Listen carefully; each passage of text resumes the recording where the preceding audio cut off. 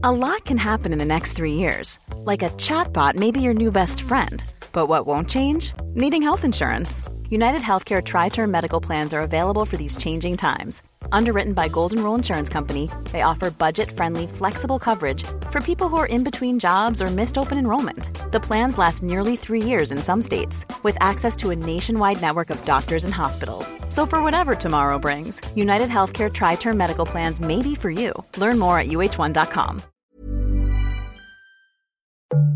It's a tough time to be a free trader and an economic liberal. The forces of populism and the rise of inequality have together pushed the old everyone benefits from trade consensus firmly to one side. Indeed, localism rather than globalism seems to be the impulse of the moment. Enter Kimberly Clausing, whose book Open, The Progressive Case for Free Trade, Immigration and Global Capital bucks these trends. This is Alpha Chat, a project from the Financial Times and the Rhodes Centre for International Economics and Finance at Brown University. I'm Mark Blythe. Brendan Greeley and I sat down with Kimberly to talk about why it is that while people have much to complain about in terms of how the economic pie is distributed, greater trade, capital flows and immigration are the solution, not the problem. Here's Brendan. A way to frame this conversation is that there was a shock to the system in 2016. It was an outcome, in America at least, that nobody expected. Neither party expected that outcome. And so we learned some things about America. Those of us who are in the profession of trying to understand America and the world, we learned some things that we had not understood before. And so the last 2 years has been this process of diagnosis and prescription for whatever the malady is that evidently was in America that we didn't know we had. So let's start with this shock of 2016, because what you have with your book is a pretty comprehensive diagnosis. So what is your diagnosis, having looked at the symptoms for the last 2 years? Yeah, so one big factor in the 2016 election, and I don't think it's everything, and so I think we can overstate this, but one big factor was certainly economic discontent. And I think that economic discontent was really well-founded. If you look at the last 35 years, wage growth for those really in the bottom 4/5 of the population was far short of what people had expected based on earlier years. And so for many people, income growth was non-existent. For others, it was paltry. But it always fell short of what they had hoped for given prior generations. At the same time, we saw that the economy actually overall was doing really well. GDP was going up, and GDP was going up so much that if it had been shared evenly, that every household could have had 70% more income at the end of that period. But because economic inequality was so large, a lot of people were left behind, and so they were very upset about that. So in the book, I argue that the policies that we've focused on over the last couple of years to respond to that are really wrong-headed and more likely to hurt those very same people that felt left behind. And so in particular, I'm thinking about trade restrictions, trade wars, tariff barriers, immigration restrictions. Those policies come with a lot of collateral damage that can ultimately hurt workers. And a better response, I also offer at the end of the book, but the overall argument is that it's better to go directly to the problems that are facing American workers and not to just blame foreigners for everything. And so, one way of looking at it is that what we talk about is the China shock. This is a phrase that was popularized in the work of David Autor. He's an economist at MIT. All of a sudden, all of this Chinese labor comes online. It's much cheaper. American firms are offshoring. Whole American industries disappear. It really was a shock.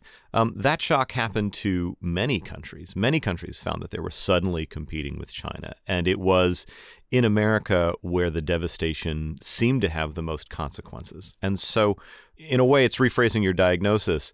The shock happened. Why was America not as well prepared for the shock as, say, Germany or other developed manufacturing countries? So I think there's kind of two interesting elements to thinking about your question.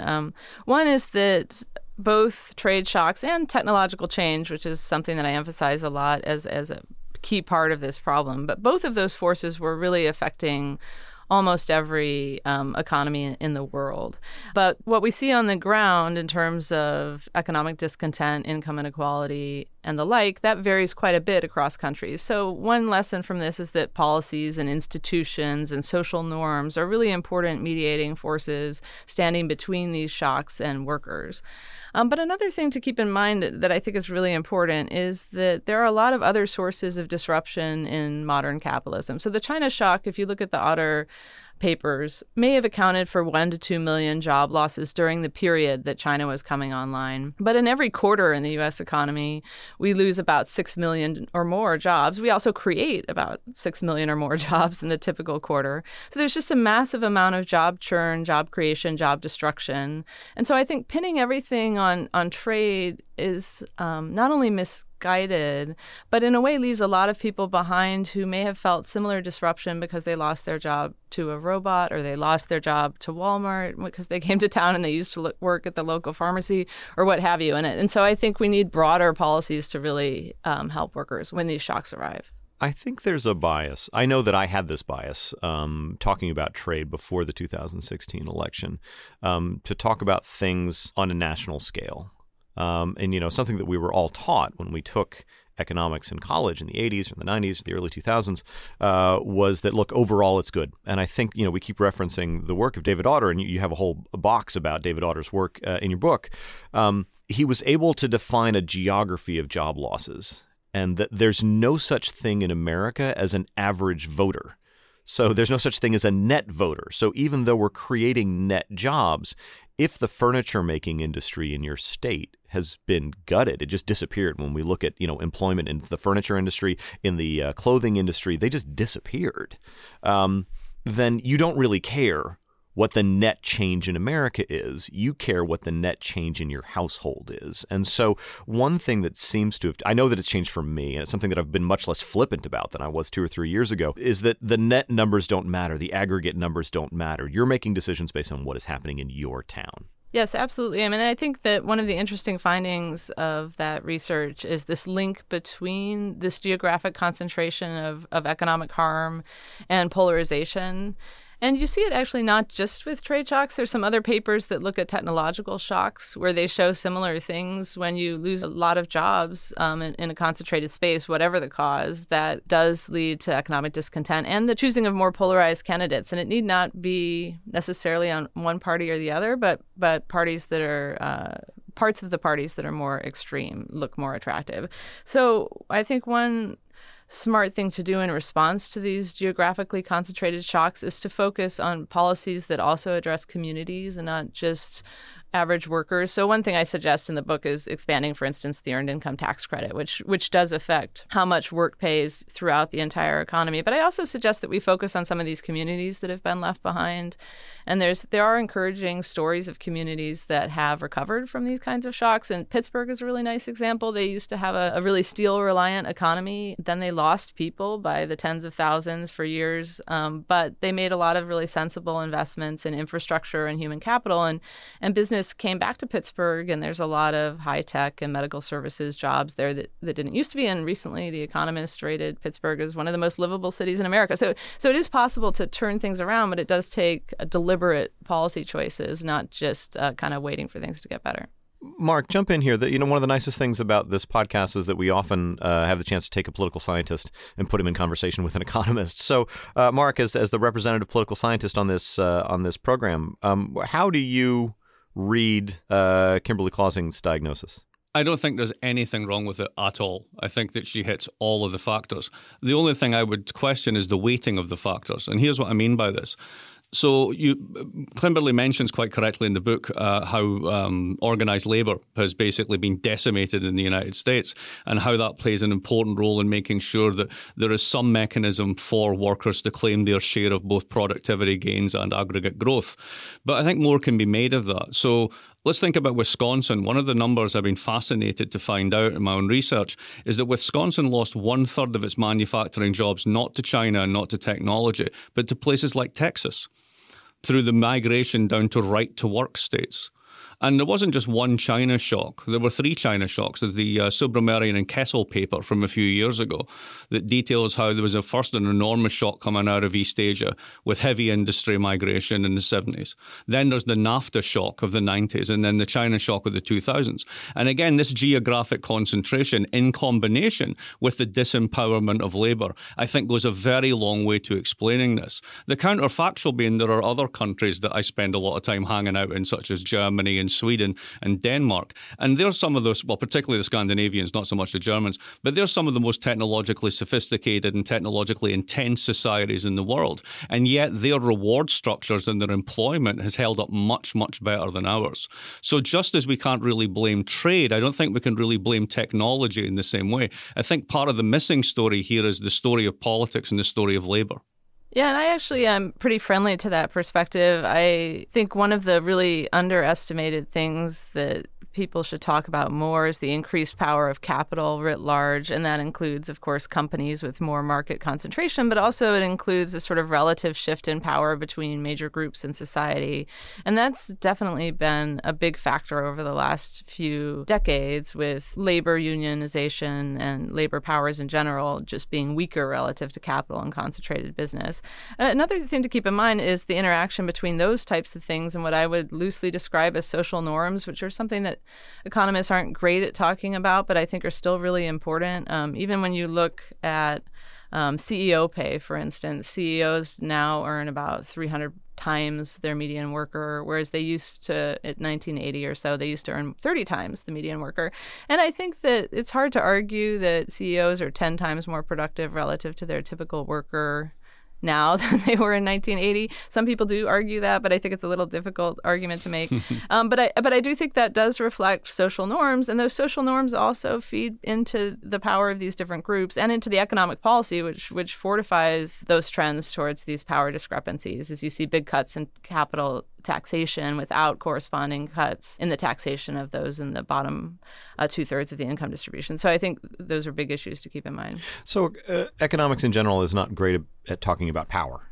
That's right. Yeah. So how do you make sure your students at Reed College, understand these lessons that we've been learning that have really only become clear since the recession, right? The recovery was not what it should be. And all of a sudden we notice these patterns that had been happening underneath the entire time with stagnant wages and various things. How do you teach them about power when you're teaching 101 and 102? Yeah, 101 and 102 don't really get into power that much. And I do think political science is better at it, and it won't shock you to hear that I am a believer in comparative advantage. So my students tend to also take political science classes, and I think it would kind of be best for both students to take some things in the other discipline, in part to get, a more solid, grounded discussion of power than they would probably get from an economist kind of doing it off the cuff as they're trying to fit it in with other things. Well, I saw this yesterday. Somebody had posted a picture that they took of the chapter in Mankiw's standard economics textbook. This is one of the most used basic economics college textbooks that's used in America. And there's a little box on monopsony. This idea that you have only one buyer instead of monopoly, where you have only one seller. And it reads, I'm going to paraphrase it, but it basically says there can be monopsony in labor markets, but it doesn't really happen, so we're not going to talk about it. So in a way, that's an economist taking the tools that are available to economists and abdicating. Yes. So what I do actually when I teach that class is I use the Mankiw textbook in part because it's very crisp and clear, and because I think Reed students should get the opportunity to read something written by a Republican. And I point that out to them up front. But I also, if you look at that syllabus, I have tons of other articles. So when we get to labor markets and the minimum wage, they read that chapter, but they read several other things too. And it's really important, I think, to always supplement, texts with other discussions. And the empirical literature on the minimum wage, for instance, has really changed the debate a lot. And I think the arguments for the minimum wage are much stronger than they used to be even a decade ago, in part because of this recognition of market power. You talked about an erosion in norms. And I think that's really important when we talk about not just wages, but also conditions. So I looked into this recently, the shareholder meeting for Walmart this last year. So Walmart has been pretty good about raising wages. But in the shareholder meeting, there were 2 employee proposals, and both of them had to do with getting 40 predictable hours. It was incredibly important to everybody there. And when you look at the retail numbers for hours per week, that's dropped steadily. Now, those don't really swing wildly with expansions and recessions, but they tend to track a little bit. People get more hours as the economy grows, and they aren't. So something's happening technologically to prevent them from getting enough hours. Now, the importance of ideas and norms there basically says that you have to provide as much value as you can to Walmart shareholders. You have no choice but to limit these people's hours, and they can deal with it. That, unfortunately, collides with basic values that we have, which is that if you are employed full-time, you should be able to get 40 hours so that you can plan around childcare and various things that you need in your life, right? So there is a set of ideas around shareholder value that say you can disrupt your employees' lives in any way you care to. You can do anything that you want, and you have no choice because you have to provide value. And that overrides what should be a basic human impulse, something that you would not do to someone who's very close to you and say, look, I'm sorry that, you can't get another job because you can't schedule another job. And I'm sorry that you're disrupting your family because you're making your parents take care of your children, but I got to take care of the shareholders. So one of the things that I kept on thinking reading the book is that ideas have shifted. Right? The understanding of what we're allowed to do to employees has shifted. So that's not necessarily economic. That's about somebody has decided these ideas are okay, and those ideas have to change in order for worker conditions to improve. So how do you address that? Yeah, I think one really important thing to keep in mind here, and you're exactly right about the importance of predictable hours and working conditions and the like. But we've always thought, even if you go back to Adam Smith, we've always thought that markets work best when people have information. And by work best, I don't just mean for the holders of capital. I mean for workers, for investors, for consumers, for everybody, for society.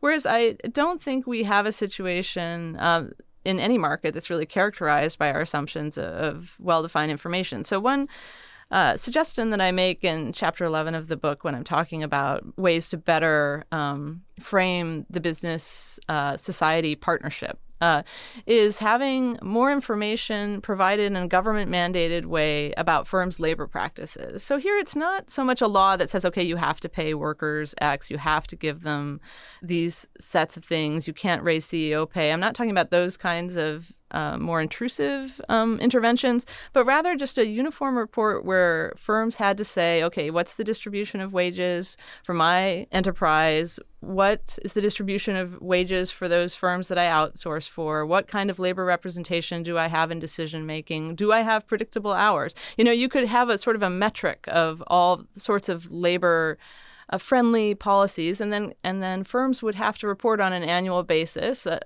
And we could put it on the Department of Labor website, their record in those areas. Mm-hmm. If we had that kind of what I call is sort of a sunshine labor report, if we had that sunshine labor report, it would have a couple of really crucial advantages. One, if you're a worker just graduating college and you're trying to decide where to work, you can see the labor records at your prospective employers and think about those. If you're a consumer, and this is one place where we do have a lot of power in the market economy, you can target your purchases away from companies that don't provide good labor rights and towards those that do.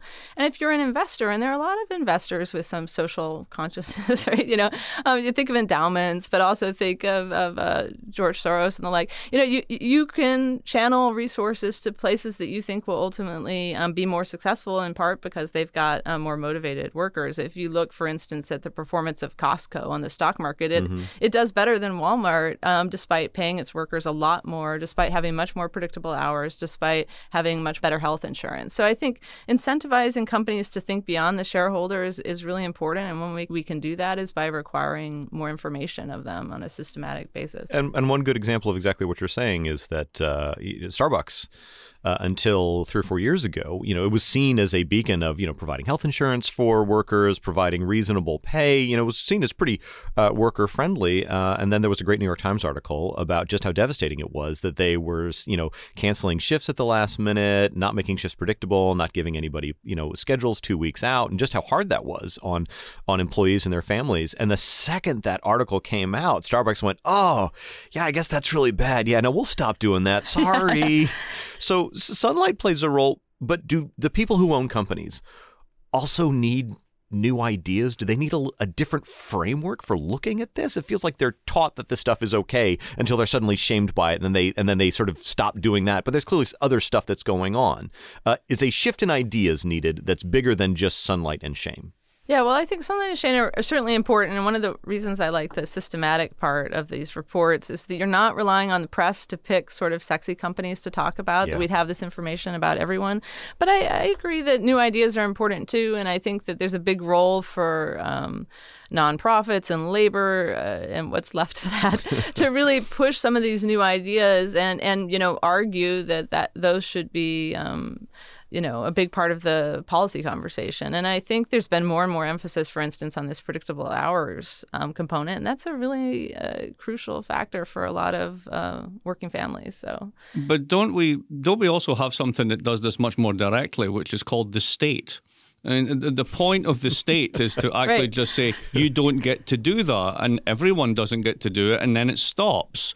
And I've spoken to enough people in the C-suite positions who say all the time, we'd love to do more on workers' comp, we'd love to be better citizens, we'd love to do more R&D and invest, but we'll all be fired and we'll be taken over by some activist, and we're all out of a job. So we just keep doing this even though we know it's bad. That bespeaks not sort of supply-side information, more sort of direct action. Just lengthen the time horizons for share reports, change the structure of boards, change the incentives through corporate governance reform. That surely would be a lot more effective, no?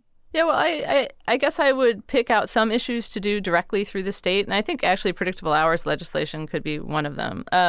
But some issues I would be less comfortable asking the state to regulate. So, for instance, CEO pay. I guess I would prefer the companies themselves decide how much to pay their CEOs. But I think having us know that information is really useful. And I can even imagine, of course, that the tax system has a huge role to play. And so taxes for me are the area that I spend most of my time thinking about when I'm not writing books. And I think the tax system can really is a powerful tool to sort of respond to a lot of the social problems that we're seeing, both by increasing tax burdens at the top and by lightening tax burdens at the bottom. And that's something we could have easily done if we had the political will to do it, but that would also address some of these power discrepancies and outcomes. How about this is a wild and crazy idea? So one of the things that we all teach at various points is the old John Bates Clark dictum of marginal contribution determines wages. So how about we actually just make that a law? And we actually have to prove that what your marginal contribution to product is. And then if you're paid 700 times that, then we just whop a huge tax on you. Because if we don't do that, we're in this bizarro world whereby, it's okay if a CEO gets paid 300 times because ultimately someone will tax them. No, they won't, because the CEO and his friends own the politics. They own the politicians. And we're left in this bizarre position where the most productive people in human history are bankers, because their marginal contribution to product must be massive given how much they get paid in bonuses. I mean, that seems to be much deeper than the level that we're willing to go to just now. Yeah, though I guess I would question, I like your framing of this issue, but I guess I would question whether it's more politically feasible to do this sort of marginal product legislation that you're talking about rather than tweaking the tax system, because we do have this really powerful tool. And I do think politics are bound to change in a direction that makes it more palatable to tax the rich than it has been in recent decades. It seems like there's a movement afoot in that direction right now. Just when I'm becoming rich. Isn't that just always the way? It's just, but it's interesting. We're having this conversation. And yesterday, there was a Senate hearing on shareholder proxy reform, sort of changing the structure of how shareholders vote and how that how those choices can then affect companies. And I'm going to get this wrong, but as I understood it, it's what was at stake is the possibility of cutting off suggestions from any shareholder to go to an actual shareholder vote meeting. And the argument against it is these are a lot of frivolous votes. But Phil Gramm was there, former senator, as he was testifying, and he said, this should be the job of the state. We should do this. And what I thought was interesting is the only reason it's coming up is because it's clear to some shareholders that the state is failing. And so that's why they're offering these votes. And I think that it's perfectly reasonable for shareholders within a governance structure to say, look, we're willing to make less money because we don't think that it's right that the company's going to do this. We're willing to vote against our pocketbooks and for our own moral sense of what should be possible. And you have the state wondering, well, should you have that power? That should be the power of the state, shouldn't it? So before we can even get to the point, Mark, where the state says, yeah, you can't do that anymore, we have to have this argument over who gets to do it. And it also seems like if the state were going to do it, they'd have done it. Yeah, I mean, I think those are good points. And one of the big questions that we, think about constantly in economics is where are the market failures and where should the state be acting? And I think, there's often this sort of strange dilemma put between whether to turn to the state or to the market.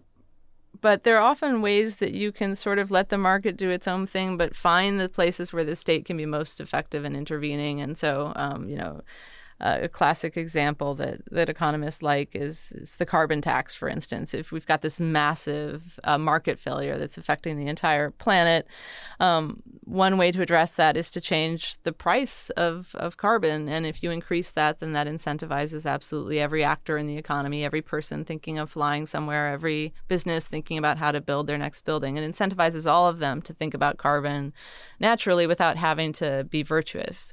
And so that's a very powerful thing that we can do through the tax system that corrects a market failure. And so I think it's really, it sounds a little cliche, but it's really important to identify those market failures and respond to them efficiently. Because if you do clumsier policies, then those tend to be less cost effective and cause their own types of backlash. So, for instance, if we told each household that they could only do one load in their dryer per week or something, that might cut down on carbon emissions, but people would find it much more intrusive than if we incentivize them to do so by changing the prices. But we haven't done that, have we?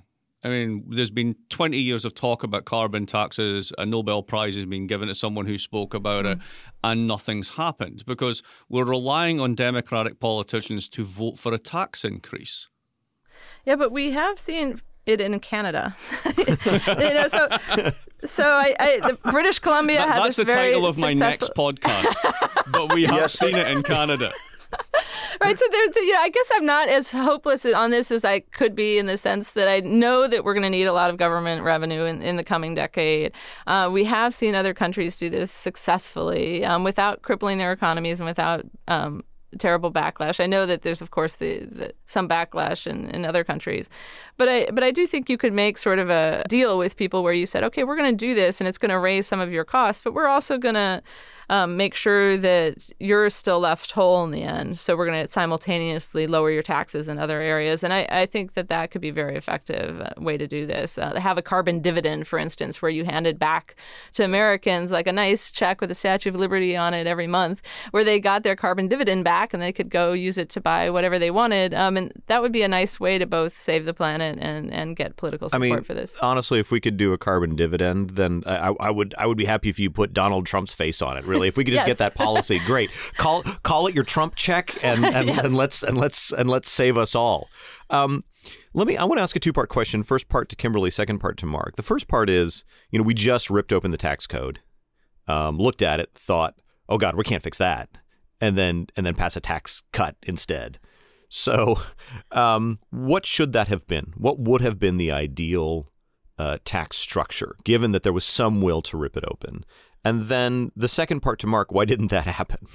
Okay, so first, I find that Tax Cuts and Jobs Act, which isn't, by the way, its official title, which is Public Law 11597, for those of you who care, but that was a huge step in the wrong direction for a variety of reasons. We needed revenue, but it cut taxes. We'd had 3 decades of increasing income inequality, and it doubled down on that by giving the biggest tax cuts to those at the top.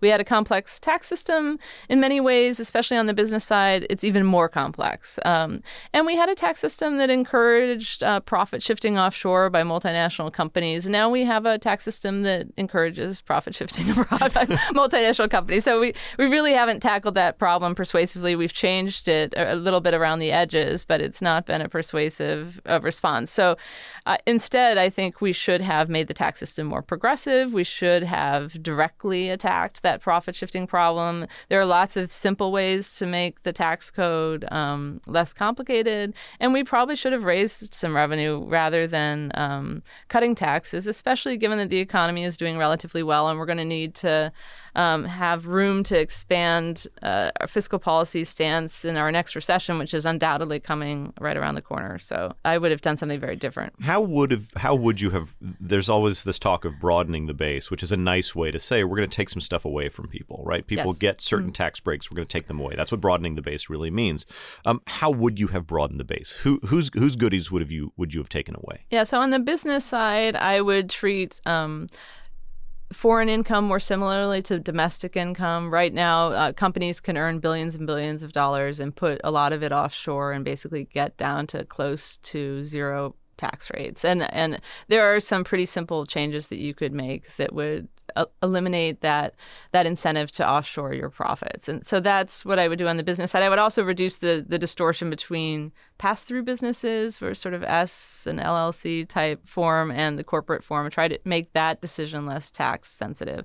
On the individual side, I would raise capital tax rates relative to labor tax rates. And there are smart ways to do that too. There's a whole host of proposals. You could eliminate the step-up in basis at death that people get, which causes them to hold their capital gains a long time. And if you do that, that would allow for a higher capital gains tax rate, which would increase revenues there. But what you're saying is pretty profound. And in order for that to even be politically considered, I mean, what you're saying makes sense. We can sit here and say this in a podcast, we should definitely do that. But I mean, somebody is listening to this on Wall Street in a week and screaming out loud as they walk down the street with their headphones on. So what you're saying, make taxes on capital income and labor income more similar from your lips to God's ears. But there is 30 years of work of published papers that have said, although it's not borne out in the empiric data, but they have said you gotta tax capital at lower rates or else you won't get investment. And that's fixed in the heads of so many people in Congress, so many people on Wall Street. So that's an idea. You gotta fix that idea before you fix the tax code. And I'm working personally on fixing that idea because I think that idea is wrong. I think it's wrong in theory, and there's been some modern theory papers that have sort of shown that the assumption that you should tax capital more lightly than labor relies on really unrealistic characterization of the economy without bequests, without some of the types of concentration that we see presently, without market power. And once you add those features in, then it's not entirely clear that theoretical result even holds. And as you point out, there's very little empirical data to show that. It's true, capital's not going to like it, but we need to remember in a democracy, capital has fewer votes than labor, right? And they've had a really nice run of it. Their share of national income is 8 to 10 percentage points higher than it was a generation ago. And I don't think we've seen that really redounding to workers the way that those models might suggest. So I would push back strongly and urge people to reconsider that policy stance. Why not? All right, I'm going to take a brief second, Mark. We need to pause so that a third of our audience can scream. Okay, now you pick it up. So why not just tax capital income as ordinary income? Why not just have everything as ordinary income and tax it at the same rate? I mean, the fact that I make some money off of a condo rental in Boston is treated completely different. If I make some money doing a speaking gig is treated completely different if I get it through wages. I mean, why not just uniform it? To go back to when we had 35% capital gains tax, it was cut down to, I believe, 15% on the argument that, of course, there'd be this flood of investment. And what there was a massive growth in private equity, profit-taking, and investment stayed the same and actually fell at the margin. So, we know this stuff doesn't work. It's just we seem to lack, and I think this is the politics, to get back to the question that Brendan was going to ask me, but he didn't because he forgot, which is essentially, the politics in this are completely against you. You have a Congress that is utterly beholden to not just the financial services industry, but to industry in general, and right across both parties. Marty Gillen's work has shown conclusively that unless you're in the top 20% of the income distribution, your preferences do not count in anything Congress does, and this has been true for a very long period of time. That there's massive asset concentration in the top 20% of the population, and the top 20% of that 20% own basically 80% of everything. So these enormous structural factors that are there driving this, that, as you say, have been 30 years in the making. And then, to make matters worse, when that whole system blew up in 2008, we bailed it out. We made the asset holders whole by basically dumping it on the 80% in terms of bigger debts, deficits to pay for in the future, and lower growth. And it just sounds fundamentally beyond tinkering at some level, don't you think? Well, this is for the other third that are now going to scream. I just thought I'd put them in there. So we've got one third screaming. We've now got a third that are losing their mind. Well, I'm just going to brief remark, and then I'll give it to Kimberly, which is that I wish I could remember which Republican member of Congress I was talking to about this. I sort of asked a question, and I said, why not? You just got done with this tax reform. Why didn't you go in there and strip out some of the things that you'd been talking about to actually broaden the base so that you could lower the rate? And the answer was, well, that was really hard. And I thought, well, that's your job. That's what you're supposed to do. That's the trade-off. That used to be the job. Yeah. I mean, it's a really remarkable contrast, this tax bill relative to the true tax reform like 86, where they worked on it for years. They had so many hearings. The bar associations got to weigh in, and they had the will to put the lobbyists aside and do something that was politically difficult. This was just like cheap and easy tax cuts at the candy store, slammed together, in haste without due consideration for a lot of the effects it would have. And even the aspects of it that the business community liked, they also found that some of them really weren't as well thought out as they thought. So even the business community is a little unhappy with their package of tax cuts because of the extra complexity that came with it. To get back to what Mark was saying, I think a uniform treatment of capital and labor makes a lot of sense, in part because it cuts down on all these shenanigans and gimmicks where people try to recharacterize their income in the more tax-preferred form. So I think you wouldn't have to raise rates to such extreme levels to get what you wanted if you sort of taxed all types of income more similarly. And that's one of the basic arguments that I think would help move tax reform forward. Is it's like, well, would you rather pay 70% rate on some of that income and have to do a lot of silly things to avoid it, or maybe we could just say, well, the rich really need to pay in the high 30s, and we're going to do that rate regardless of what games they play. And I'm more agnostic about what that rate is. That depends on the needs of the state. But treating it all the same, I think it really makes a lot of sense. The politics are hard, it's true, but we've got some really difficult choices ahead, and I don't think candy store tax policy is really in the best interests of the nation. So I like that. Candy store tax policy is I'm going to quote you on that often. Can I go back to the book for a minute? Because one thing we haven't spoken about is you actually have also a very strong defense of capital flows and the positive nature of capital flows. And this is something that even within the techie economics community has become difficult to argue. So can you tell us why you think capital flows, despite the stuff that we hear about them being problematic and disruptive and so on and so forth, are actually a good thing?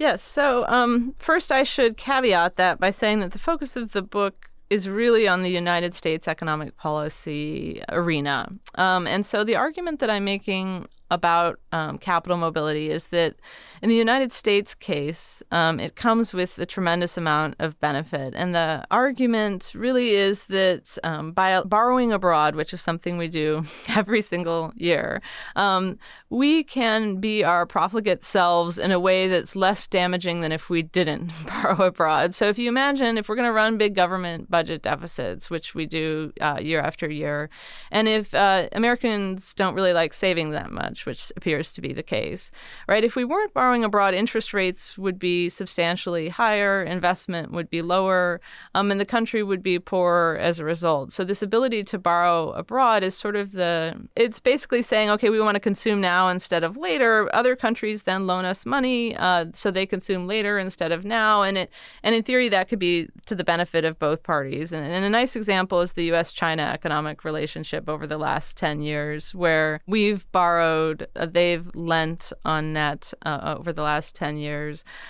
They have access, therefore, to safe assets abroad that can increase value for them, and to export-led growth. We have access to more investment funds than we would otherwise, given our low savings rates. And that has the potential to make both China and the U.S. better off, even though it's going to show up as trade deficits, because trade deficits are, in fact, the exact equal and opposite of these capital flows. And that's something to bear in mind when we have an administration who's constantly telling us that trade deficits are a marker of who's really winning from trade. That's not the case. Trade deficits are really an indication of whether a country saves or borrows. And every country that is spending more than they earn runs a deficit, and every country that is earning more than they spend runs a surplus. And if you want to fix deficits, that's what you have to fix. You have to fix that savings investment imbalance. The way you're describing it says there's a demand for borrowing in the United States. That's fixed because we are who we are.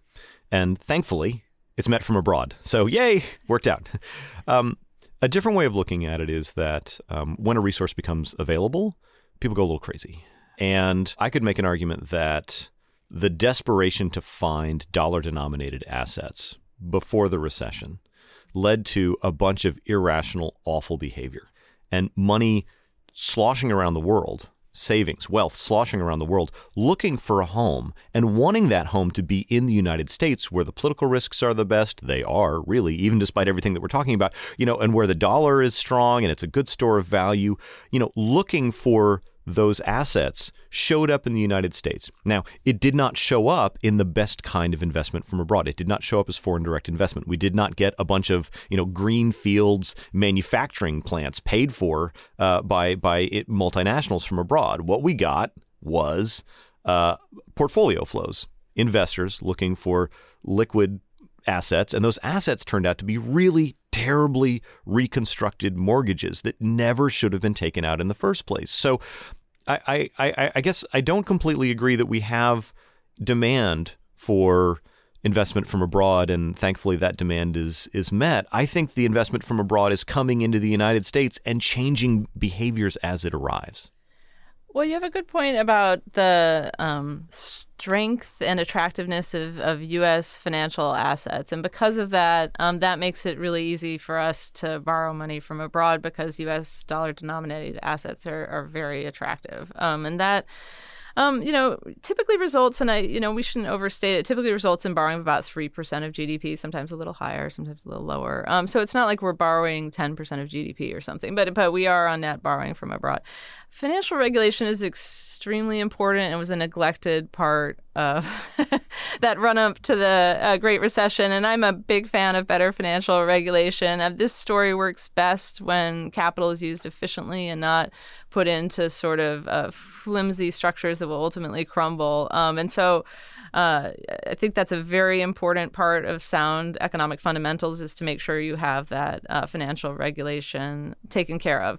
And you're right about different types of foreign direct investment, of course. There's some that I think are much more attractive than others. But one thing to keep in mind is that, investments are fungible in the sense so that if you get a bunch of people investing in one type of asset and there's still capital out there, that does mean that there's more capital available for other things.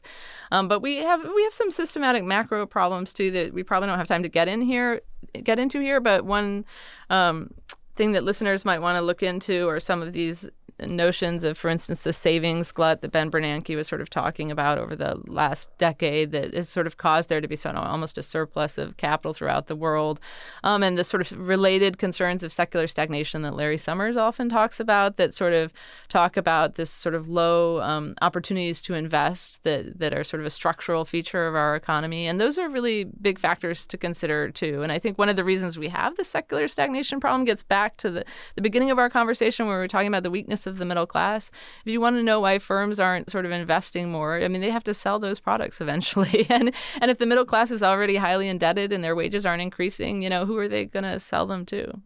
We're almost out of time, and I'm going to lean on my friend Mark Blythe's ability to sum things up nicely and put them in a little neat package with a bow on top. Mark, you're going to assign. No pressure. No pressure. Yeah, that's well. Good luck to you. You're going to assign Kimberly Clausing's book Open to your class. You said that before we started recording. So why and how are you going to teach it? So I teach a class called The Political Economy of Impossible Policy Problems. So we take really hard stuff. And Kimberly's a nice twist on this because the really hard stuff that she's doing is she's batting the new conventional wisdom. So she's saying, everyone's saying trade is a problem. I may not agree with the bilateral trade people in the Trump administration, but there have been these big shocks. The middle class has been hollowed out. There's too much debt, both public and private, and we're all doomed. And there's climate change, and that's it. We're all going to die. And actually what we have for once is a kind of an optimistic story, which says, well, yeah, but really what goes on here is human capital formation is really important, investment's really important. And if you undo globalization, honestly, you'll all be worse off. Now, it may be the case that you can't eat an iPad. So it doesn't really matter if iPads are getting cheaper if you don't have a job. And it may be the case that in the aggregate, we're all dead if I was to update Keynes in that way. But if we actually make massive net losses through stupid policy choices, then we're going to hurt ourselves. So my challenge to the class in reading the book was to say, tell me that this optimistic story isn't the story that we want to pursue. Kimberly Clausing, thank you for being an optimist. Yeah, my pleasure. And thank you so much for having me on. It's been a delight to talk to you both. Alpha Chat is produced by Dan Richards at the Rhodes Centre for International Economics and Finance and by Amy Keane at the Financial Times. Please email us at alphachat@ft.com for any reason at all. Well, within the bounds of the podcast. For my part, I hope you enjoyed the show.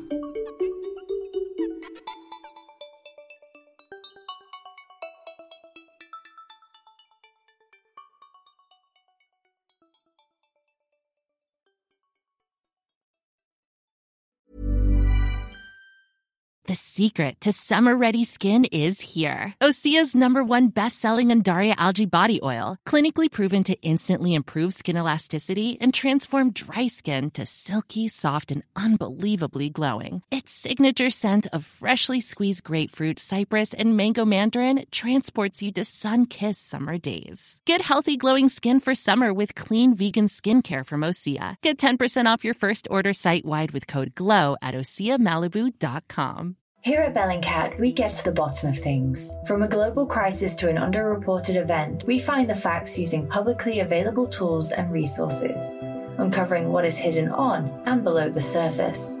We connect the dots using social media posts, satellite images, and public records, and empower others to do the same by sharing how we do it. The ability to do so is only made possible by our readers, supporters, and community members. Care to join us? Learn how at bellingcat.com.